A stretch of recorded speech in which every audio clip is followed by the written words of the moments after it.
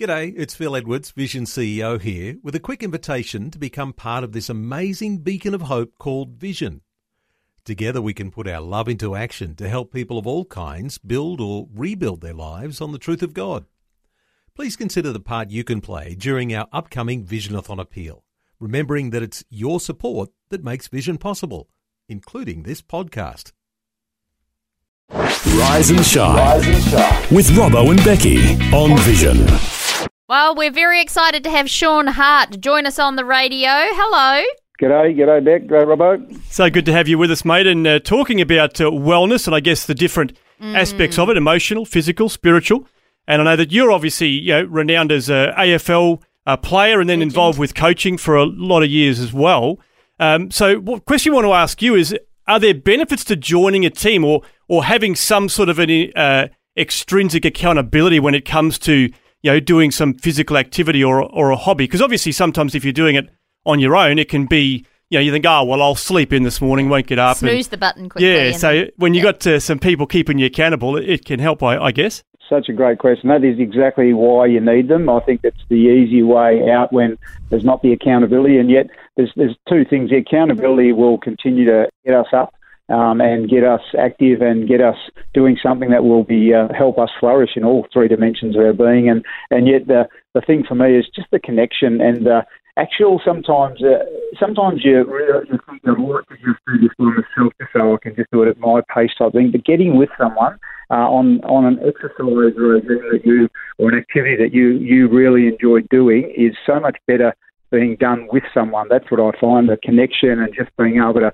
go through that little bit of discomfort, whatever that level might be for people, with someone makes it so much more enjoyable, and actually the time passes so much quicker as well, I find. Yeah. That's so true. And then obviously you've got the coffee afterwards as well, which can be... And the social side of it. Must do. Must do, absolutely.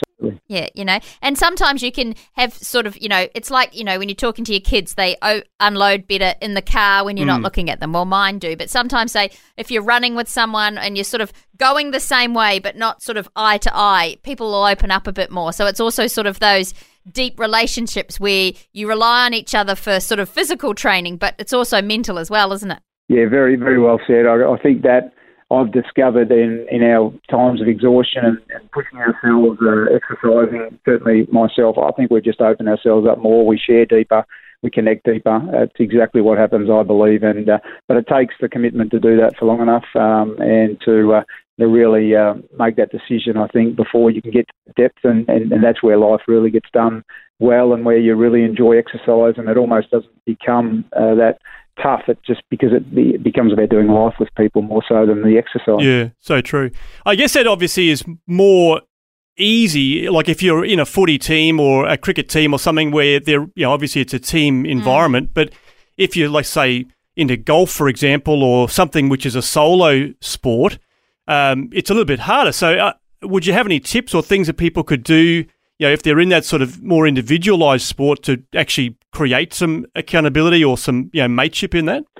Yeah, well, I think there has to be a time, no matter what you're doing, if you're at that sort of level and really focusing your attention on becoming better at that, I think there's still a time to do some exercise and training and stuff with group, and it's just essential for your well-being. There's no doubt about it. Just doing everything by yourself and isolated, there's very few people, I think, who can really flourish in everything there. And so, again, it's about, I think we perform better when we understand who we are and the purpose we're here for. And that's a significant piece that exercise can't do that alone, but it's the connection we have in exercise and in doing something physical to go on a journey towards somewhere. Doing that with people will give us greater purpose, greater connection, greater encouragement, all sorts of things that we need to make sure that we can become the performers we want to be and live a life where our performance is not the focus.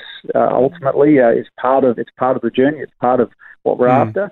But there's such a bigger picture of life that the tapestry of relationship provides that trying to just exercise and chase a goal by yourself just will never provide. Yeah, good point. Love it. Excellent. Some great insight there, mate. We appreciate that and look forward to connecting with you again as we continue looking at, as you say, like I guess the full dimension, the holistic approach to wellness, not just looking at physical but emotional and spiritual as well. Yeah, very good. Wellbeing is definitely a three-dimensional pursuit, and it sounds like a great project you've got happening. Thanks for taking time to listen to this audio on demand from Vision Christian Media.